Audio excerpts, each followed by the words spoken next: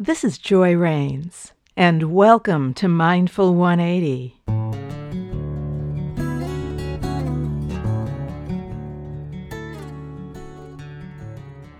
This podcast episode is coming out the day before a major election in the United States. So this podcast is designed to help you be comfortable with uncertainty, whether the uncertainty is because of a major election or any other of life's events.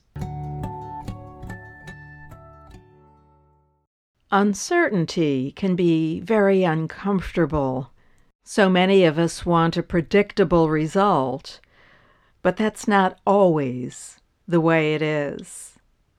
So here are a few things you can do in the face of uncertainty.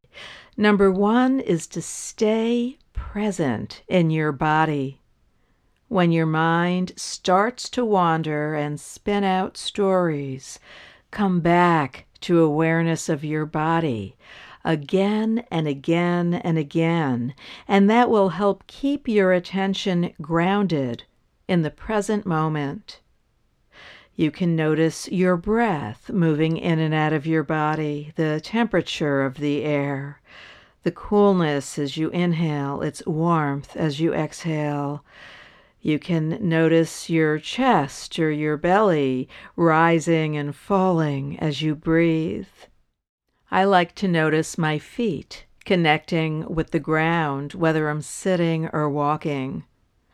And also imagine gravity holding me steady in uncertain times. Number two, can you be comfortable with the unknown? There's an important concept in meditation, which is not knowing is most intimate. And what that means is when you keep your attention in the present moment, in this place of not knowing what's next, you can have intimacy with the present rather than having your attention caught up in judgments or stories about what's next or fears and the like. Whenever you want a predictable outcome, you can remind yourself, I don't know, and that's okay not to know. This mindset of being comfortable with not knowing can take a lot of practice. But when you get used to releasing fears and judgments about the future and keep your awareness in the present, this can be a place of enormous freedom. And finally, number three, realize that everything changes. If you were looking at a timeline of the history of our country or of the world, imagine gaining more perspective and moving further and further away from the timeline.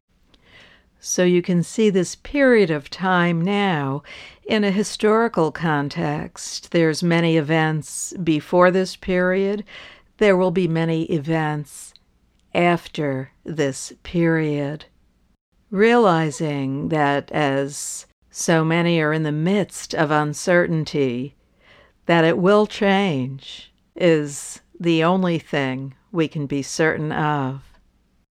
So as we enter this uncertain time, remember you can stay present by noticing your body, your breath or your feet as they connect with the ground, by releasing the need for a predictable outcome and staying comfortable with the unknown, reminding yourself, I don't know, and that's okay. And finally, to realize that everything changes. Wishing you many mindful moments.